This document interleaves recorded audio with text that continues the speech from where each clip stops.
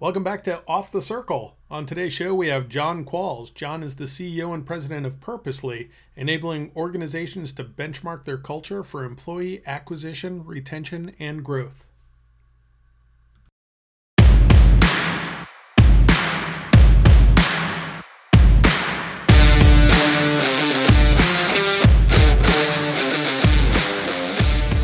Listen to indie-based entrepreneurs and business people. Learn from their experience and expertise, and have some laughs along the way. Off the Circle, the Indianapolis business scene as you've never heard it before.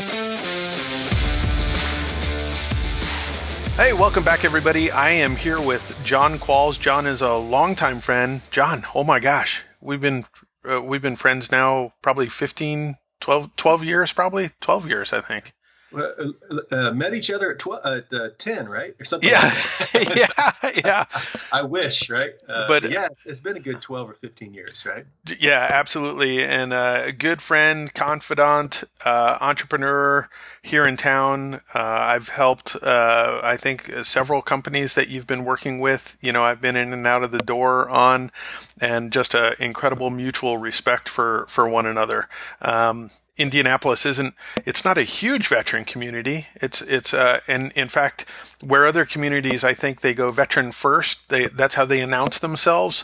I think Indianapolis is one of those ones where you get to know someone like you, and then 6 months later you find out, wait a second, you're a vet? Oh, where'd you, where'd you serve and stuff? And maybe that's because we're such a city that's kind of an ecosystem of all these universities. And so, but it's always good to having discussions with you, and maybe tell everybody, you were in the Marine Corps, where you served, and then all the way through to, your newest endeavor.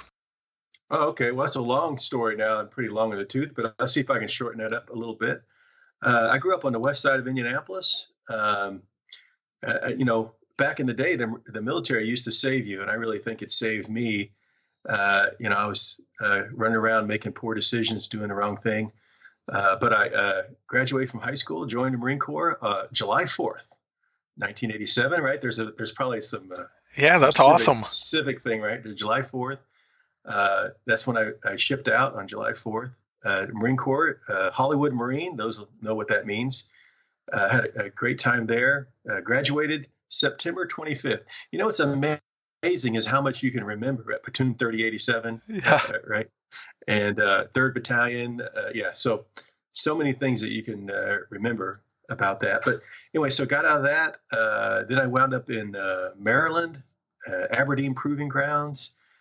For military occupation specialty training. I was trained as a diesel mechanic. For anybody that knows me, that's kind of funny, but trained as a diesel mechanic. First thing they did was send me to Japan, Okinawa, Japan, and the vehicle I was trained to learn on, not a single one within probably 5,000 miles. And this is part of the military experience, right? Is they're going to figure to do something with you.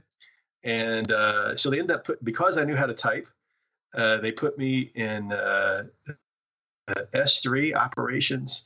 And over there was with an organization called 3rd Maintenance Battalion. So they put together S2 and S3 together. So intelligence and operations. So great time in Japan.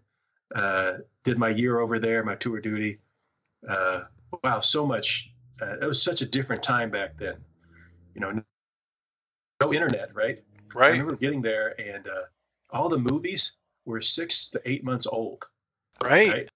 And actually, so when I came back, I didn't recognize a single song in the top 40. Not a single song. And to this day, I run across songs and movies that I've never heard of that people are like, oh, that's a great, that's one of my favorite blankety blanks. And I'm like, did it come out in 1988? And they're like, yes, it did. Yeah. Whitney Houston, never heard of her, right? Who's Whitney Houston? Yeah. So came back, shipped me down to Lejeune down in North Carolina, and did the Gulf War. Let's see, what was it? 2nd LAR Battalion, Light Armored Infantry Battalion, now Light Armored Reconnaissance Battalion. So it's down there. Met my wife in Philadelphia in the middle of all this. That's a long story, but one of the greatest gifts the military gave me. And then did the Gulf War, came back, Wanted to be a lifer, but then they were all the reductions in the military, and ended up getting out and coming back to Indianapolis with my new bride, and was just looking for a job, I guess, right? So, it's interesting. I think about what's going on today and what these folks coming out, they're going to be looking for a job, right? And looking to do something. So I got into technology because I did a lot of the technology when I was in the military. Ended up working for some insurance place as their tech guy.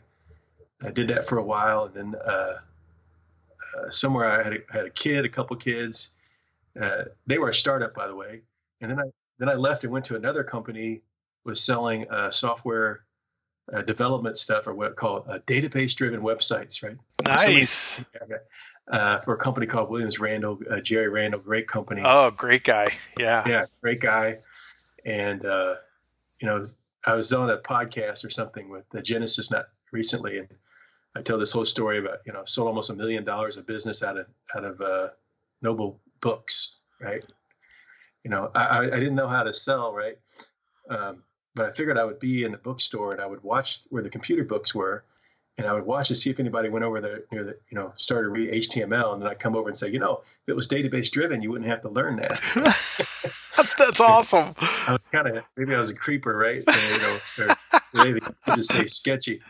But I would just sit there, drink coffee, and just watch those books and see if anybody went over there. That's brilliant. Yeah. So so did that. Then I had a startup in there that it started and ended, and I think in 90 days. What a gift, right? That was. I think I didn't start it myself, but there was some embezzlement or something at the high level. And oh no! It went poof quick. What a great lesson to learn, though, right? So did that.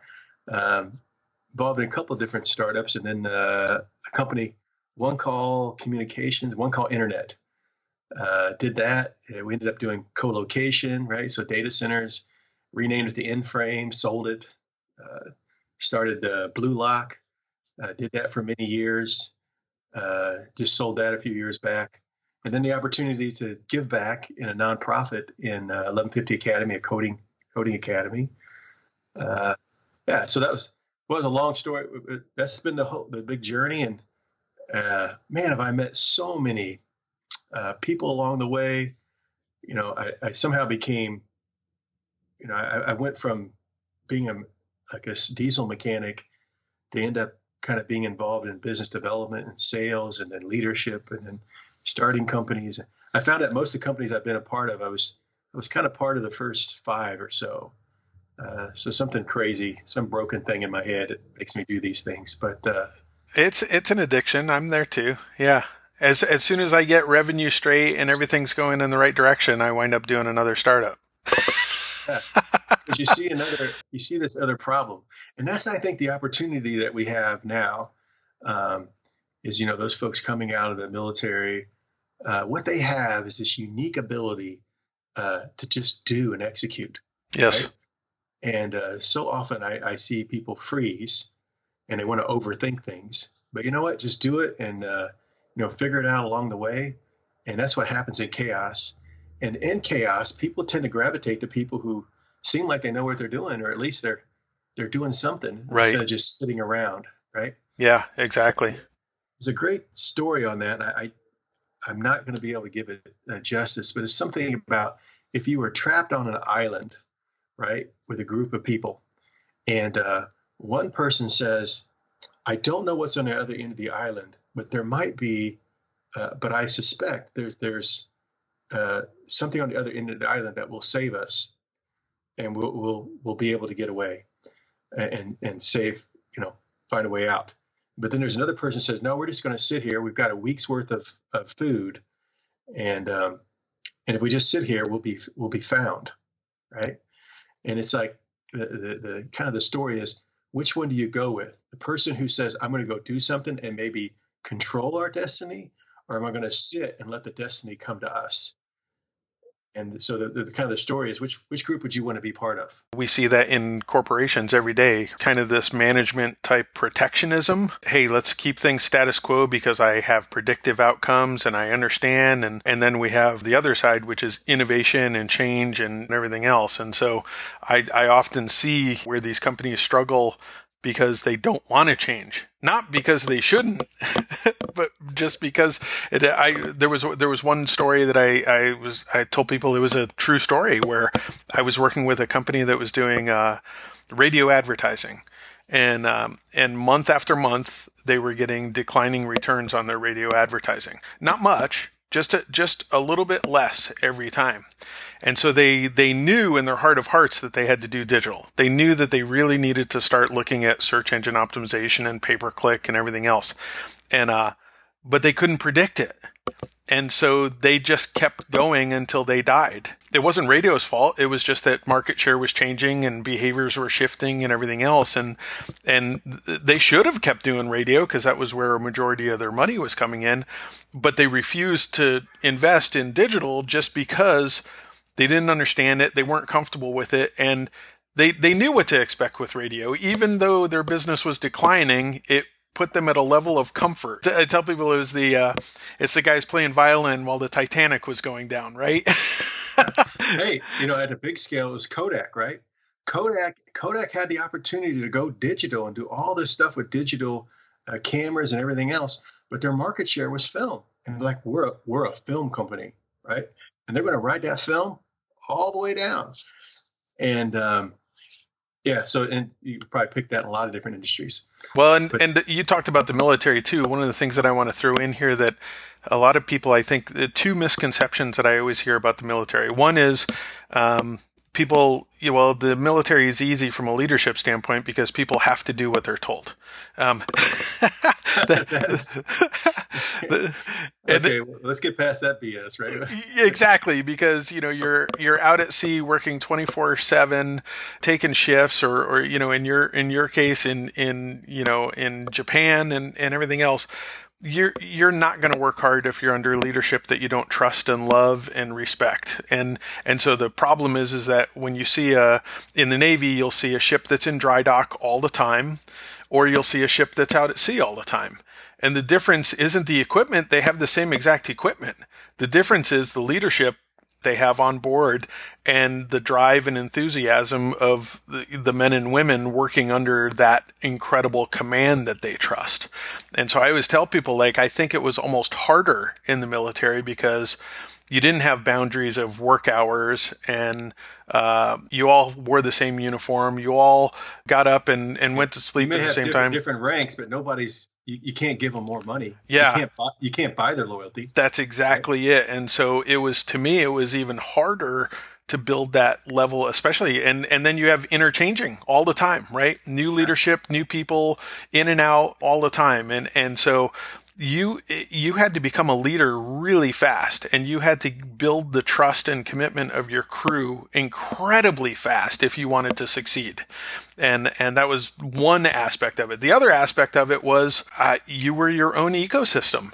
And so if you couldn't wait for someone to come fix something, figure it out. You had to figure it out. And I always tell people, that's one of the things that we continue to see, especially from tech companies that hire veterans, is they love hiring veterans because veterans don't sit back and wait for training. They don't, I don't want to say a non-veteran whines and complains, but you have a certain aspect of employees that are waiting to be shown what to do, how to do it, when to do it.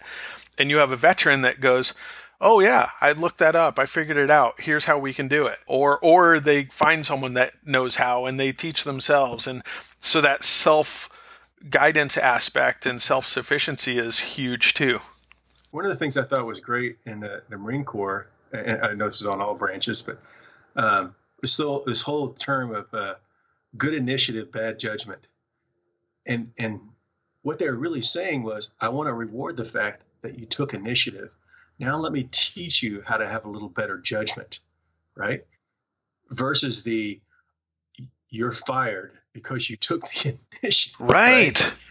Right. And it's kind of like, they never get rewarded for taking the initiative, right? For action, right? When they say the worst thing to do is indecision is worse than decision, right? Yeah. So make a decision. Right.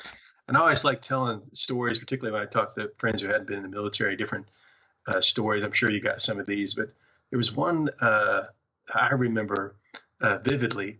So I was standing in the back of the barracks. They had these stairs on the outside, and I was standing at the top. I didn't smoke or anything, but that's usually where the smokers were.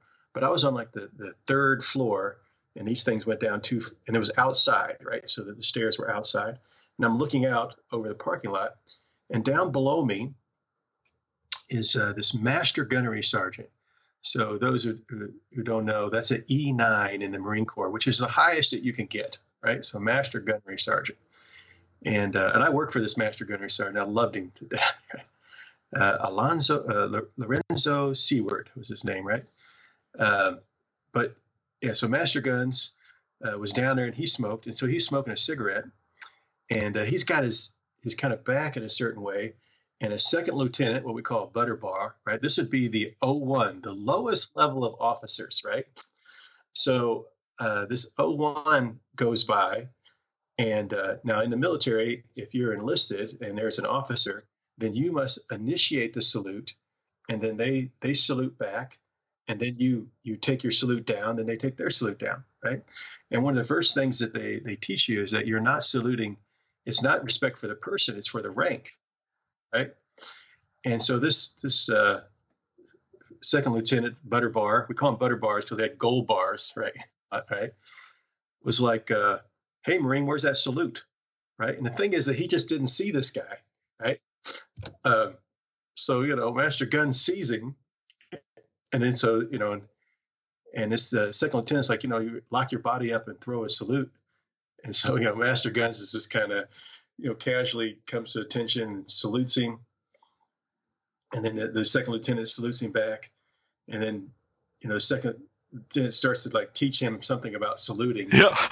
And now remember, this is a guy who's been in the Marine Corps now about 28 years, been in combat, saw combat, Vietnam, right?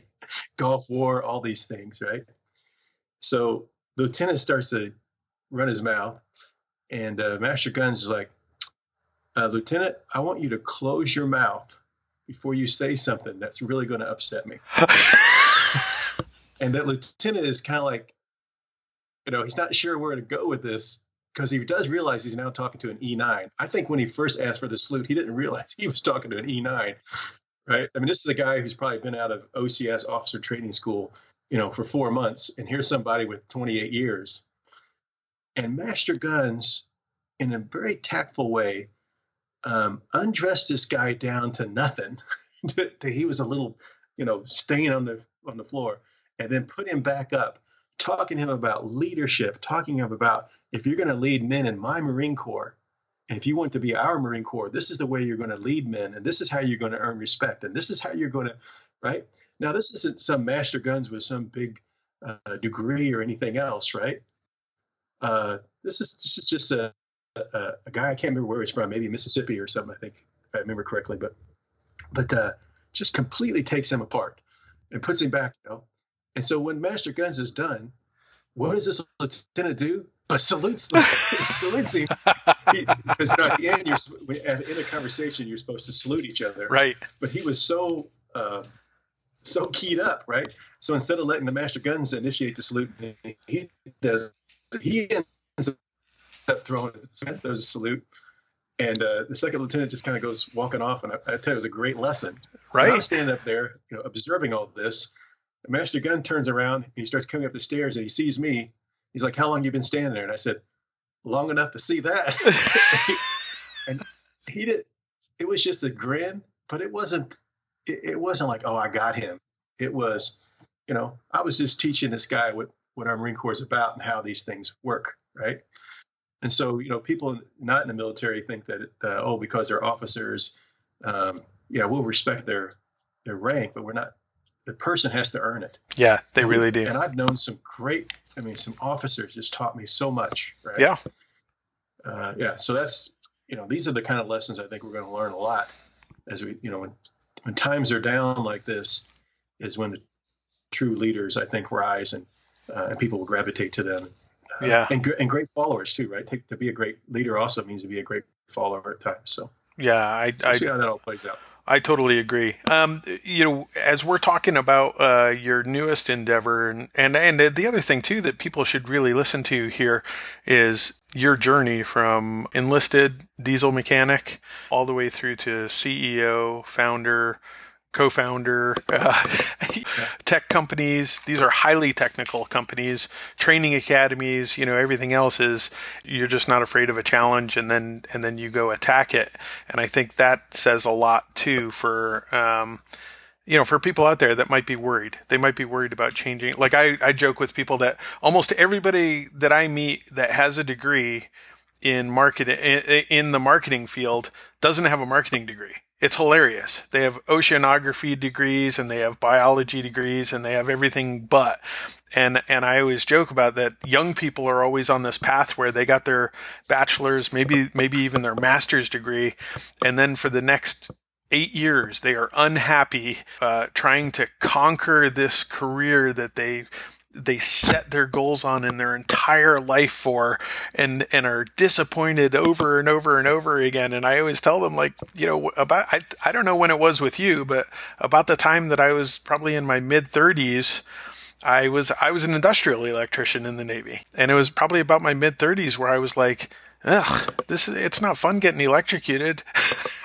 Yeah, it's just not my thing. And everything that I had grown my career for, everything that I had trained for, everything that I got educated on, I left and actually became more successful and happy and everything else. And I feel like there's a lesson there with you where embrace the opportunities that you see, the trails that it might not be the trail that you planned on, but it's a better trail that you could. Oh, it's absolutely. Yeah.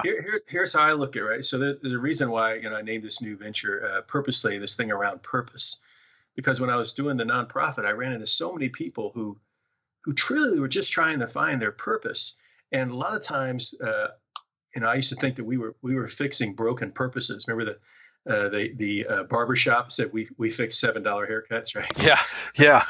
But we were fixing people who's maybe got a degree and it's something that wasn't aligned to their purpose. But so purpose, right? So remember I lived in Japan for a year. There's a thing called ikigai, which means why do you get up in the morning, right? So it's kind of what's your purpose? And I think everybody's trying to find their purpose. And I feel like I've found a purposeful life, right? I'm always working on things, right? But that purpose piece. So here's what happens over and over again. You do get that degree, and you keep thinking, I'll keep getting degrees and keep investing in my education. I remember in the military, not in the military, but during I was running the boot camp, I had a call from this mother, and it was a young lady who was going to come to our course, and she said, "Listen, she's been in college for 8 years. This is it. She's always one class away from getting a job, right? And what it is just this whole fear of getting out there and doing it. And she'd, gone left and right and changed her major 3 or 4 times. And she goes, this is it, right? And this young lady came in and she just rocked it. She kind of found her thing. But when you don't find your thing or you force yourself, right, to do it for the wrong reasons, I like to think of this. You ever gone to the grocery store and you just go grab one of those carts and you start pushing the cart, and what happens is that front right wheel just wobbling, right? But you're not going to be there very long. So you're thinking, well, I'll just go down a couple aisles. I'm just going to pick up a couple of things and it's going to be okay. And you go about 70 feet and then you turn around and you go back and you swap that thing out because it drives you crazy.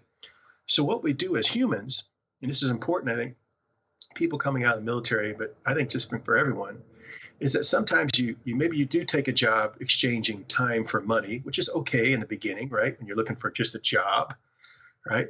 But eventually that job becomes a career and the career becomes a vocation. But if you're driving it and it's not really aligned to who you are, right? It's like that wheel that's wobbling. So if you've ever driven, I got lots of analogies, but you ever driven a car that's out of alignment and like pulls really hard to the left or right?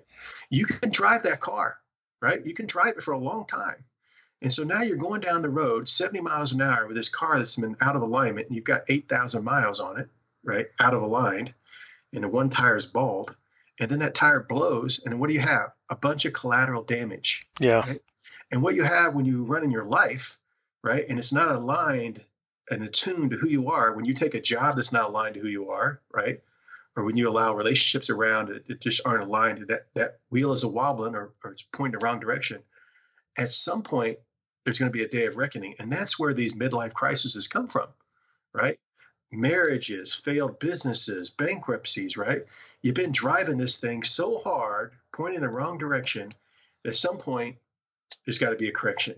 And then there's this big correction, and some really bad things happen. But sometimes, then they figure out what their real thing is, and they couldn't be happier.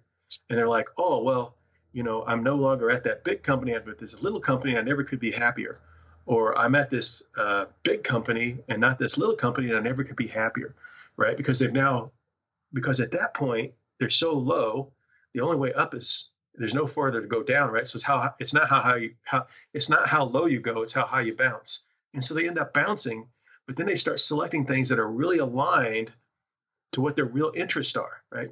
So where I started is kind of this ikigai thing, right?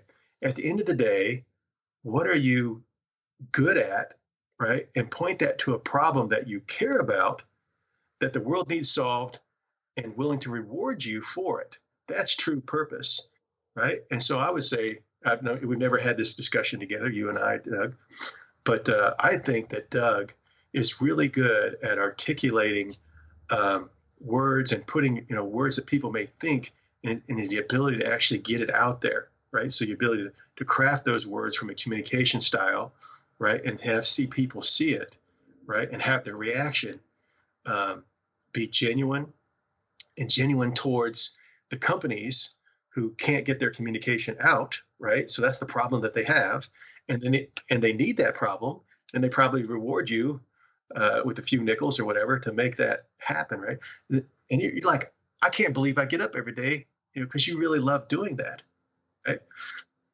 Yeah, I think you're exactly right. What I figured out that I was good at was applying a process to help improve these people's marketing efforts. And it's over 100 companies or whatever.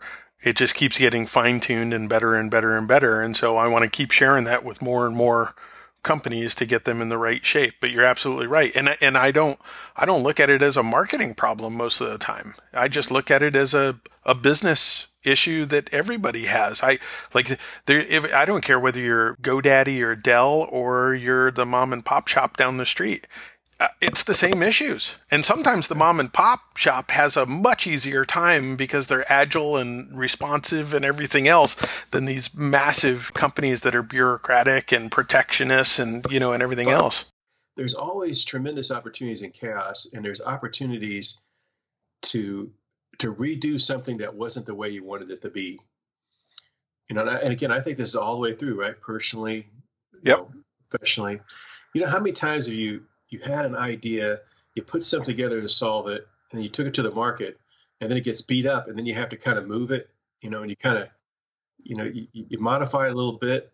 If you had your choice of going back and starting over, maybe kind of flushing it clean and then building it back up, you might do it differently. Yeah. And that's the mentality I think we need to think about when we get on the other side of this is, okay, well, it is what it is, one of my favorite sayings.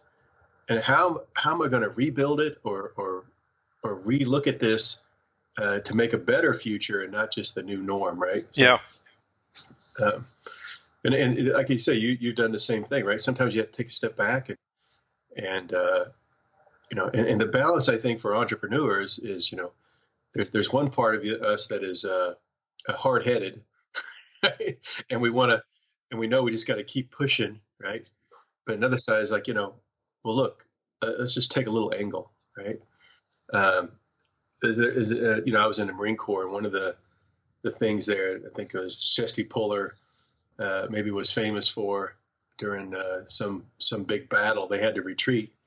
And he's like, retreat? Hell, we were just fighting in a different direction. And because they were surrounded, right? And that's why I see it here, right? So I don't think we should think of it as retreat. We should just think of it as, hey, we're going to fight the good fight in another direction. And we need to figure out what that direction is, right? There's some things that look really dark and bleak to me, and there's other things that look really good to me. The dark and bleak is we've been running on debt at a personal level, corporate level, and government level for so long now that we're below bottom. And so that bubble, you can't have valuations anymore based on dreams. The valuations now are going to be based on tangibles. And so unfortunately, we don't have room anymore. We used to have room and now we don't. And so that we're seeing that with the 10 million people in the last 2 weeks unemployed, which is literally, when you do the math, trillions of dollars to the budget, the national gross domestic products that aren't going to be built and products that aren't going to be sold. So that's the bad, bleak side. But the good side is, honestly, you know this and I know it, that we were ravaged with products and consultants and services that weren't producing because everything was fat. And so companies maybe got a little bit lazy, a little bit lax on how they were going to measure success, how they were going to actually in the talent pool. Here in Indianapolis, in the industries that I work in, there was just a giant sucking sound to hire anybody. There was the breath test, Yeah. And this is why, I started thinking about talent optimization, and there goes some fire trucks or something. Yeah. So talent optimization, if I can give you like 30, 60 seconds of kind of my vision of this, or our vision. I wouldn't say we've invented it, but this is where I think is if you think about on the technology side, right, we used to have ASPs, right? And then we had SaaS providers and infrastructure as a service, and then software as a service, and then it was the cloud, right? Yeah. What I think is happening in the people space is this next wave of talent optimization. So what is talent optimization?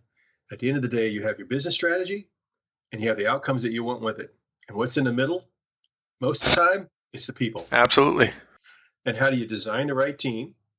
How do you hire the right people? How do you inspire the ones you got? And how do you diagnose the people problems that are going on inside that pool, right? So that's talent optimization. And so if I kind of break those down quickly, designing the right team.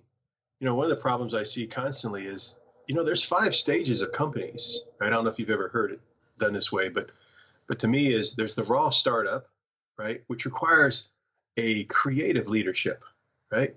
And then there's what I like to call the emerging value company, right? This is the company that actually has the ability to add value like more than once, right? And so they're kind of this emerging value, right? And that requires directive leadership, not a huge team. Just kind of do what I say, right? And we're doing something, right? Yeah. We're forming out that early stage team. And then they switch into growth mode. Now you're looking at delegatory leadership.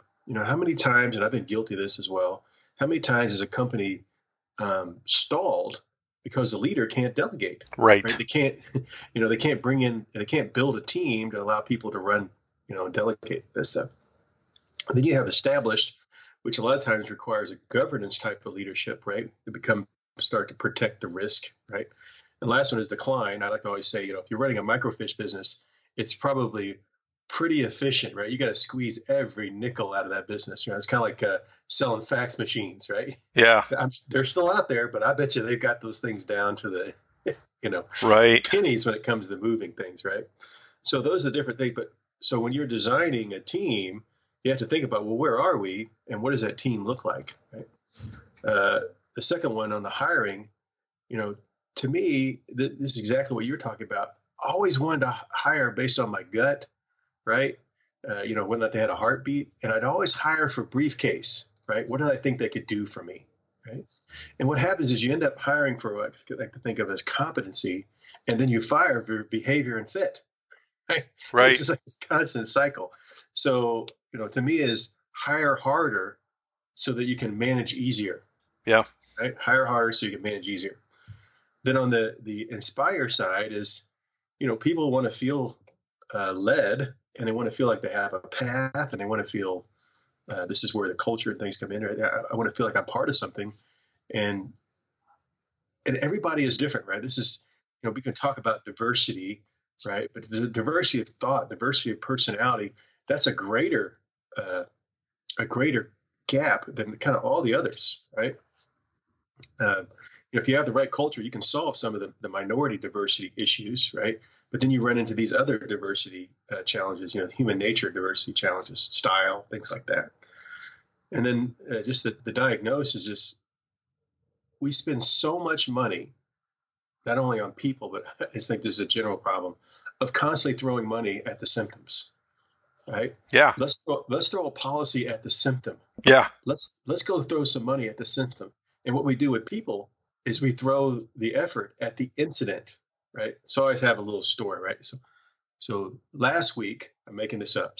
Last week, you got Joe and Sally, and they were in a meeting, and it got heated. And Sally called Joe a blank. Fill in whatever you want, right? Sally's been with the organization for 13 years. She's been rock solid. And then she just blows up, right? Joe's been with the organization for 2 years, right? Now, so that's an incident. But wait a minute. Sally's gay. Joe's black. She's Republican. He's Democrat. Pro-life. Name whatever you want. Whatever divisive issue you have. And now instead of an incident, right now HR is involved, right? It becomes this big, complicated, really hard thing, right? And so what we really need to do is try to understand what the causes are. And, you've kind of been in technology as well, right? They call it the 5 whys. Yep. What happened when you do root cause analysis. And so when you really start unpacking this incident, you find that this is the 4th incident with Joe, right? And Joe just has a personality and a style that rubs people wrong. Yeah. And what you find is that Joe's trying to solve some problem, and he's been, talking to different people, and he goes to Sally and asks her what she thinks, and she gives some answers of what she thinks, and he gives her no credit for it. And then in this meeting, which was a big meeting, and Joe was like, here's how I believe we should do it, and literally says exactly what Sally said, right? Well, now Sally, she's like, well, wait a minute, is it because I'm a woman? Is it because I'm black, gay? What? Yeah. And the fact is that this is not the first time with Joe. Joe is constantly, and it's just maybe Joe's not aware that he's an antagonist. But maybe he's trying to solve a problem collaboratively, but he's not realizing that when he goes to present the problem, he's not giving the due. He say, listen, I've talked with Sally and everything else. I thought Sally had a great idea associated with this. And I talked to 4 other people, and I was able to use that to come up with this solution. And just that 15 seconds of giving credit and understanding how he gathered the information makes all the difference. But he doesn't, right? And then now Sally blows up. And what happens is Sally usually is the one that ends up, getting shot or the big incident. And really the root of the problem is Joe's awareness or something like that. So talent optimization, there's 2 phases. First phase is how do you design, hire, inspire, and diagnose the problems between business strategy and people strategy, right? The outcomes that you want. Yep. And what it really comes down to, right? And what we've discovered over the last year and a half is the 4 big problems people won't write a check for. Don't write a check for these 4. But the 4 big disengagements is culture, a bad culture, right? The culture you allow versus the one you craft. Right? Yep. Bad job fit, right? You hired the wrong person for the wrong reasons, right, for this job. Bad team dynamics, right? To me, teams should have some rub, right? There should be some friction between teams in which they sharpen each other. I always like to think between sales and delivery, right? There should be some tension there. Yeah. But that energy can't be pointing into the ground. It's got to be pointing up, right? And the last one is managers, right? Which I think is a big. If there's anything that we've done, I feel like in the last 20 or 30 years, is stop investing in quality manager development, right? People, how do you take someone from an employee to a manager? What we ended up doing is some competency skills, and you see this a lot in engineering, and then make them a manager, and they suck at it, or they haven't been built, developed. And so their only way to improve is to leave and go somewhere else. Right? You ever heard of Will Davis over at Ontario Systems? No. Right? Yeah, great guy, chairman over there. I'm not sure what his role is. He was CEO, but he instituted a thing in his company. He said, I got tired of losing all my top engineers. He said, my engineers would be at the top. We'd make them a manager, and then they would quit. They'd quit. He said, so what we did is we said, if you're an engineer and the next progression is to go to management, that it was going to be a 2-year tour of duty. And anytime during those 2 years, now we would take you to a manager. We wouldn't give you a raise, but we would give you the authority, right? And we'd invest in you as a manager. But it's a 2-year tour of duty. And anytime in that tour of duty, you can come to us and say, hey, not the tour of duty I want. We'll take you back to an engineer. You got the same money. No harm, no foul. Yep. Remove the cultural thing like you was a loss, right? Like you were bad, right? And you go back to engineering because then I could keep them. He said, but after 2 years, if they really got to be a good manager, well, then they'd make it a permanent thing, and maybe there's an salary and things that would go with that, right? But then their retention, right, on quality people would go up, right? So that's a kind of an example of just how do you make great managers, right? And I think great managers are built, right? They're not necessarily made. There are some people have some natural pivot to it, but that investment. So anyway, that's probably more than 60 seconds, but that is talent optimization and how we look at it. And what we're doing is coming in and finding out where those problems are, right? Around design, hire, inspire, and diagnose associated with this culture, job, team, manager. And then, then we bring some things in to solve that, which is, I think, the other problem that I have when I look at some of the things in the industry. At the end of the day, we need to solve those problems, right? The culture, job, team, manager problem. No one usually writes a check for that, right? People talk about their culture, right? But they don't necessarily write a check for it. Yeah. That's one of the things. But they want a good culture. And if they have a good culture, they're proud of it, right? If they craft it, right? So some of those things. But the piece I always see is at the end of the day, what you're trying to solve is that. And then so that means that we have to make better decisions individually or organizationally, which means we need some insight. We need to gather some data. And so what we did is really looked at what are some of the assessment components that gathers the right data to make the best insights to solve the problems. But it's solving the problems is what we have to start with, because too often I see people believe that the assessment tool is the answer for everything.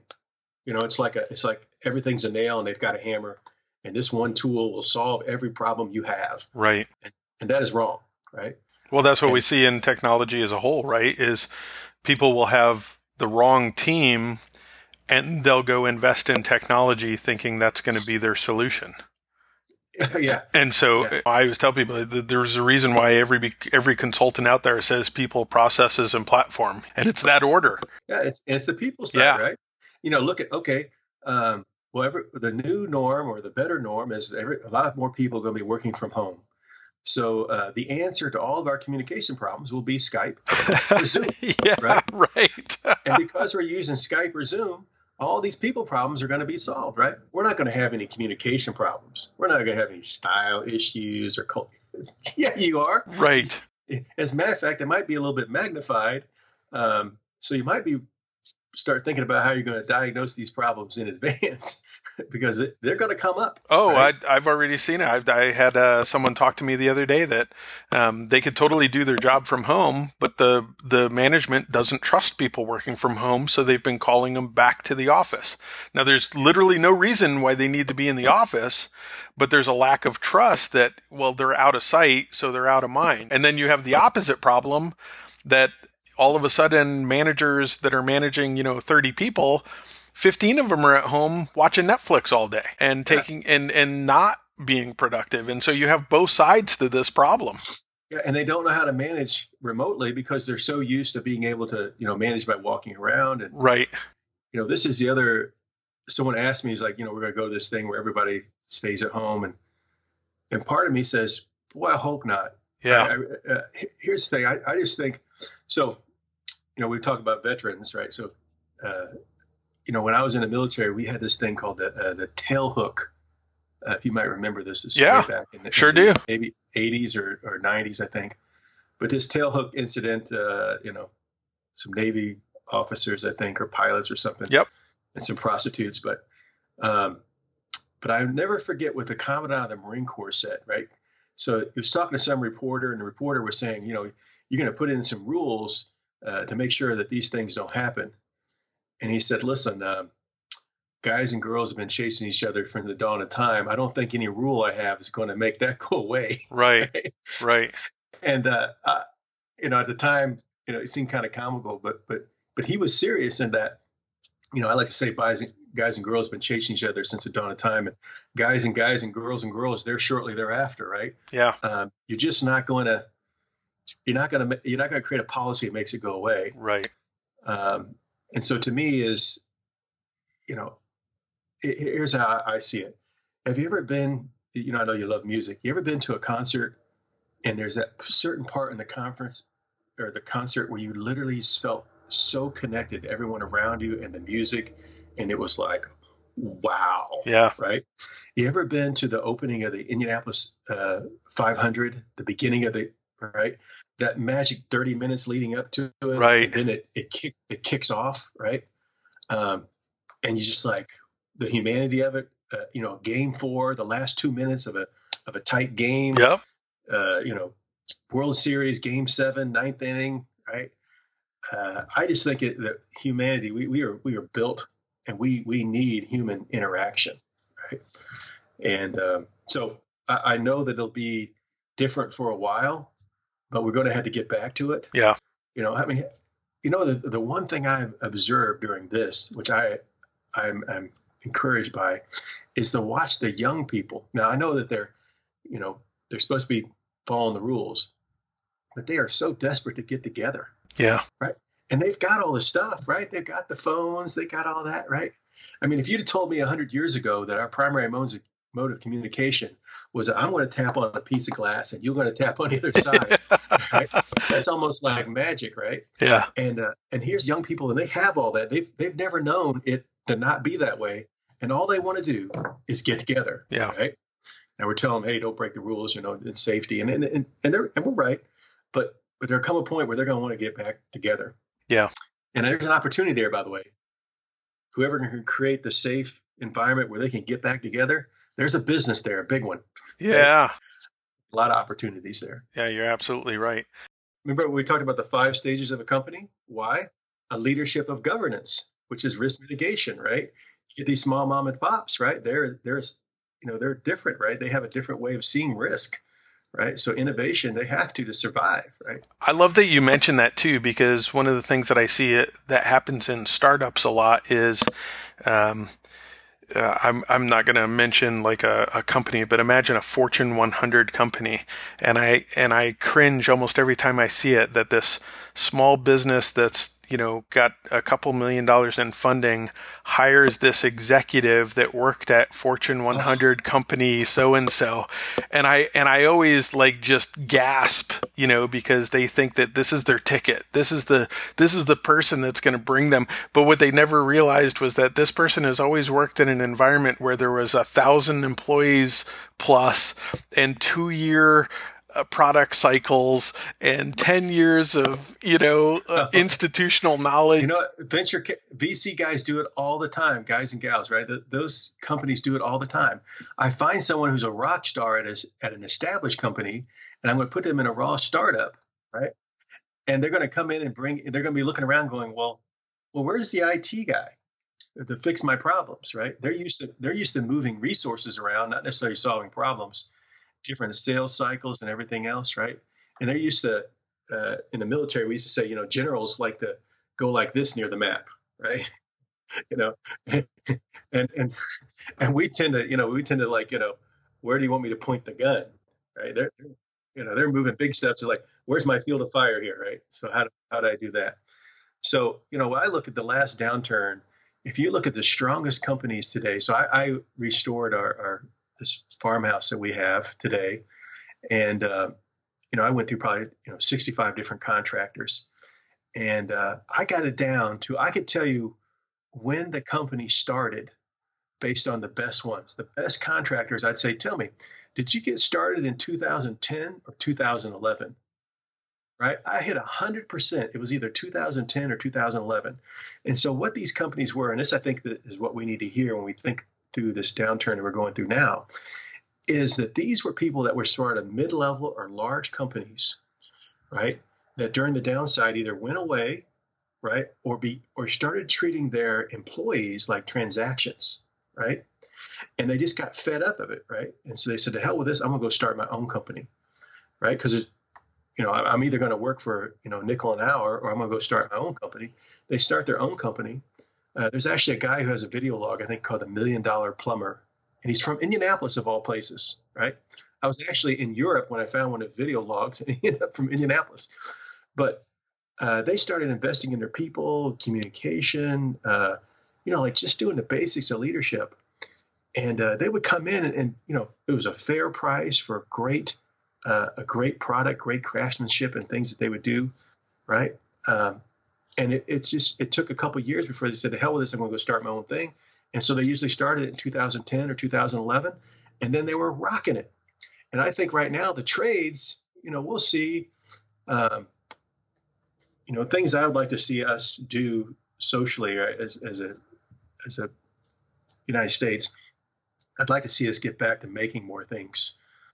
I think that's something that we've kind of got, and pride in making things, apprenticeships and pride in making things, right? And even I think, even software, right? People write software. There is there's people who take tremendous pride in what they write and the responsibility that they have with it.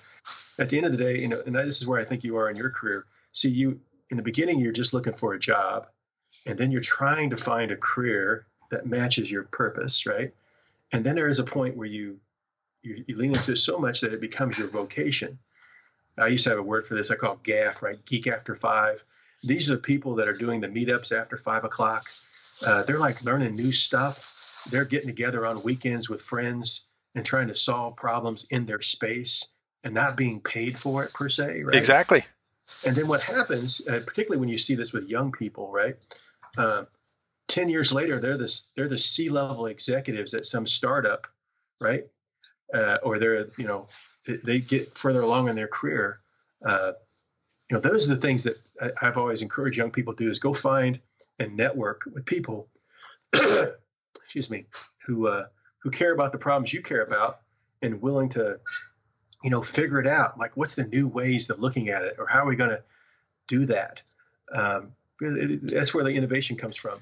Well, they don't have any money, right? So it's all about being, wily. Right? That's exactly it. It's all about providing that value. I was telling people like this downturn. If you talked to me 3 months ago and you wanted some assistance, I was busy. I had tons of clients. Unless there was some type of transaction that was going to happen where you were going to compensate me for my time and everything else, it probably wasn't going to happen. But every day right now, I'm working for free for multiple companies. Why am I doing that? Well, one, they're friends of mine that I want to see their companies survive and thrive during this downturn. But two is I'm making a massive investment in my future. I could be just sitting at home and watching Netflix, but I'm sitting here right now learning how to optimize Shopify and develop plugins and things that I know that are going to provide additional value, especially moving forward, where maybe companies aren't going to invest in a 2-year strategic vision with me, but in 3 months, if I can flip some of their revenue or profit or something, I'm taking these opportunities to kind of learn this. And I think there's a message out there, especially for young people, where, hey, if I'm not working and I'm not getting paid, I'm not doing anything. I'm just going to sit around. Whoa, this is the perfect time to invest time that you're going to be at the lead when exactly what you said. You're going to come out of this C-level if you do this right, because this is when, I hate to say it, but this is when companies use this as an excuse to shed some of the dead weight that they had on their payroll. I was there at big companies, and when corporate said, you got to cut 10% of your staff, we were sad and happy. Yes, I call it addition through subtraction. Yeah, right? Yeah. And part of it was we got rid of all the troublemakers and the whiners and the people that were just in the office every day making everybody's lives miserable and everything else. You know what those people were? Those are people driving the carts with the wobbly wire, the wobbly tire. And so, to me, it's yeah, they're whining and everything else because they weren't at the place that really You're was absolutely going right. to blow them up. So it's not that they're evil or anything else. It's No. just it wasn't a good fit. Yeah. And so a lot of times, they get shown the door, and then but when they do find their thing, there so many people have come to me a year, 2 years later, and say, "John, it was the best gift you could ever give me." Right? But at the time, I was I was the jerk. I was whatever, some strong word, right? But it wasn't a good fit. Yeah. Right? I'm that guy.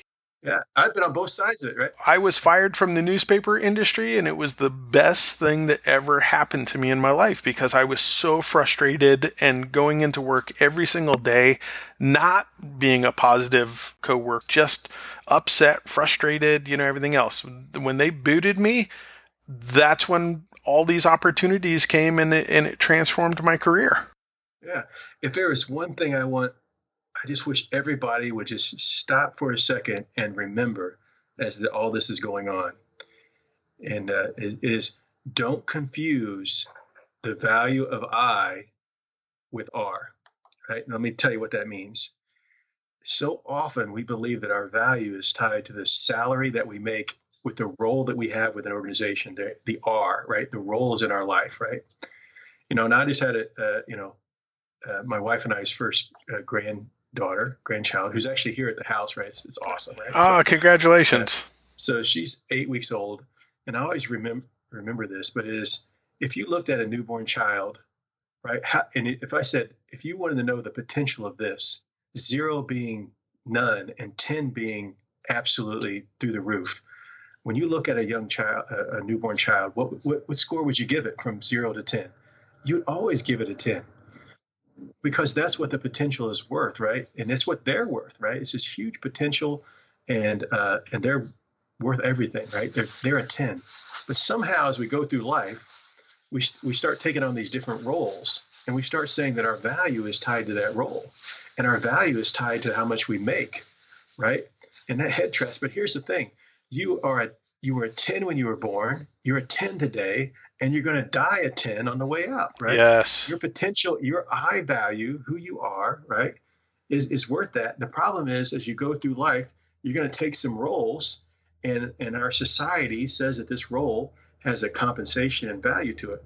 I promise you, if the Colts announce that John Qualls will be their new starting quarterback for 2020, first you better call Vegas and bet on the under.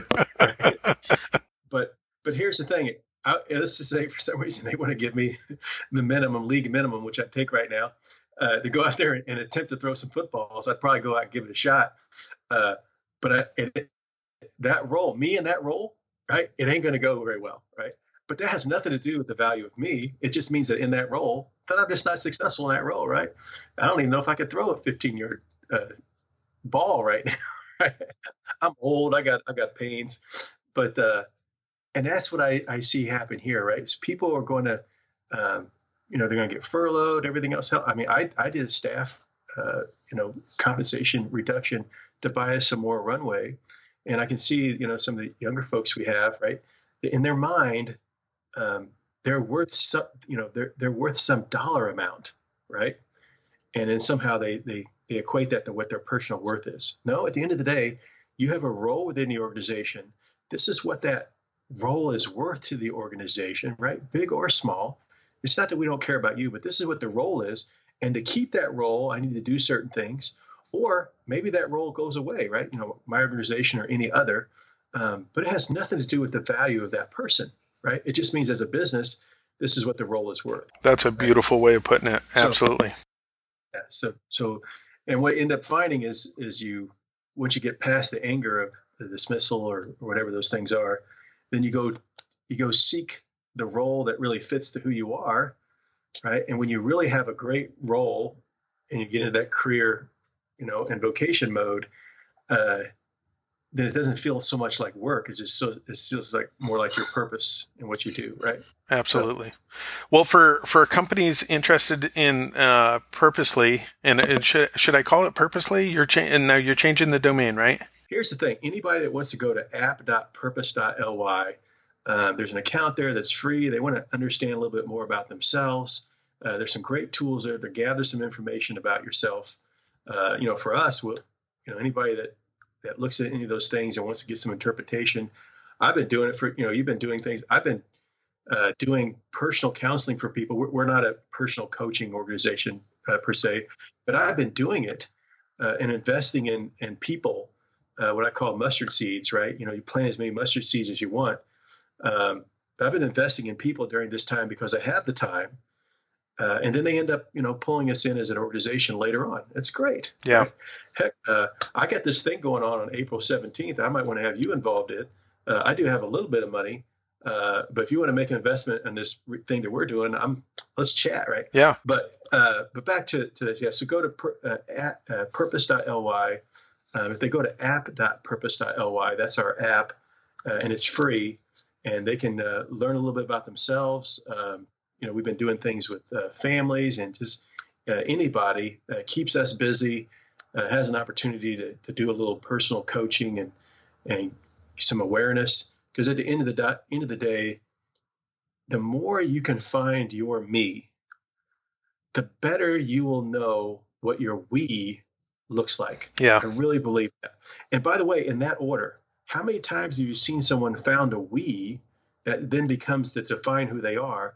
And when they lose their we, they're lost because they never really found themselves. Right. So I encourage everyone to, do a little, this is some time to be looking at yourself and understanding your me, emotional intelligence and things like that. There's great tools out there. We have some, but there's great ones out there to reflect on, because once you understand your me, the we gets a lot easier to select. And then you're really rocking it. I totally agree. And at an organizational level, what you're helping people do is help develop their strengths over time to align with the mission and vision of the company. Absolutely. I knew I was in the right space. I was in a meeting and someone said, how many people have people problems? And everybody raised their hands. At the end of the day, we want to solve people problems, right? And what people problems do you got, right? Well, we got culture issues. We can't seem to hire the right people. We don't know who to grow from an Inspire standpoint. We got issues and we got team dynamics. We got all these things that just seem to be broken all the time. Great. That's what we want to come in and solve those. I was talking to one company. I was like, give me your worst business unit, right? And that my whole journey, I feel like, has been just layering on teaching me some things, right? To be able to show up at this moment with this organization, and it's just so rewarding. I am using technology, right? And some science and stuff. So I'm still able to do this investment I've made over 30 years. But this part about just seeing people light up and when they really enjoy themselves and their work is just so rewarding. And that's kind of why I'm doing it, right? I just know that it's going to work out one way or the other. But just to see the impact it makes, it's just the greatest reward I can give myself. And I think it's my place to be and our place to be. Now more than ever, companies really need to figure out this people problem. And unfortunately, a lot of companies, it's the first thing that they're going to cut from their priority list, right? That's right. And it's a terrible, terrible thing. Now the funny thing is I see the same people say the same thing about marketing. I'm a marketing consultant, and I would tell you right now to probably cut your marketing a little bit. Yeah. And so, but on the people side, I would say that the opposite is true, that now if you have to retract and you have to cut, let's say 10% of your staff or maybe even 30% of your staff, now more than ever, you need to figure out what the alignment is of having the right people, remain, that have the institutional knowledge and the motivation and determination to help the company, basically plant those mustard seeds for the future. And so now more than ever, I really think that companies really need to say, okay, as part of this downturn, if we're going to cut our expenses and cut these people from our staff, we better invest in some kind of technology or some kind of service that's going to help us, get the right people that are left and help these people be successful, because we might be digging out of a big hole here for the next, year or two. And you're right. And that they better build a great foundation to bounce off of, right? Because if they just cut it, and they cut up a lot of their foundation, that thing's going to crumble. So now's the time to really build a better foundation prepared to where it's going, right? So you hit it exactly. Well, thank you for your time today, and we will put links in there both for the app as well as the company. And I would encourage everybody to reach out. One, too, personally on my personal weight loss journey and everything else, John has helped me and provided a ton of guidance that really helped me come to a life-changing decision. And so you're a good friend and someone that I really respect. And so thanks for spending the time with us today and sharing your wisdom with everybody. Thank you for the honor. If you're an Indianapolis-based professional and would like your story to be heard on Off the Circle, contact us at offthecircle.com. While you're there, be sure to subscribe to our podcast and leave us a glowing review.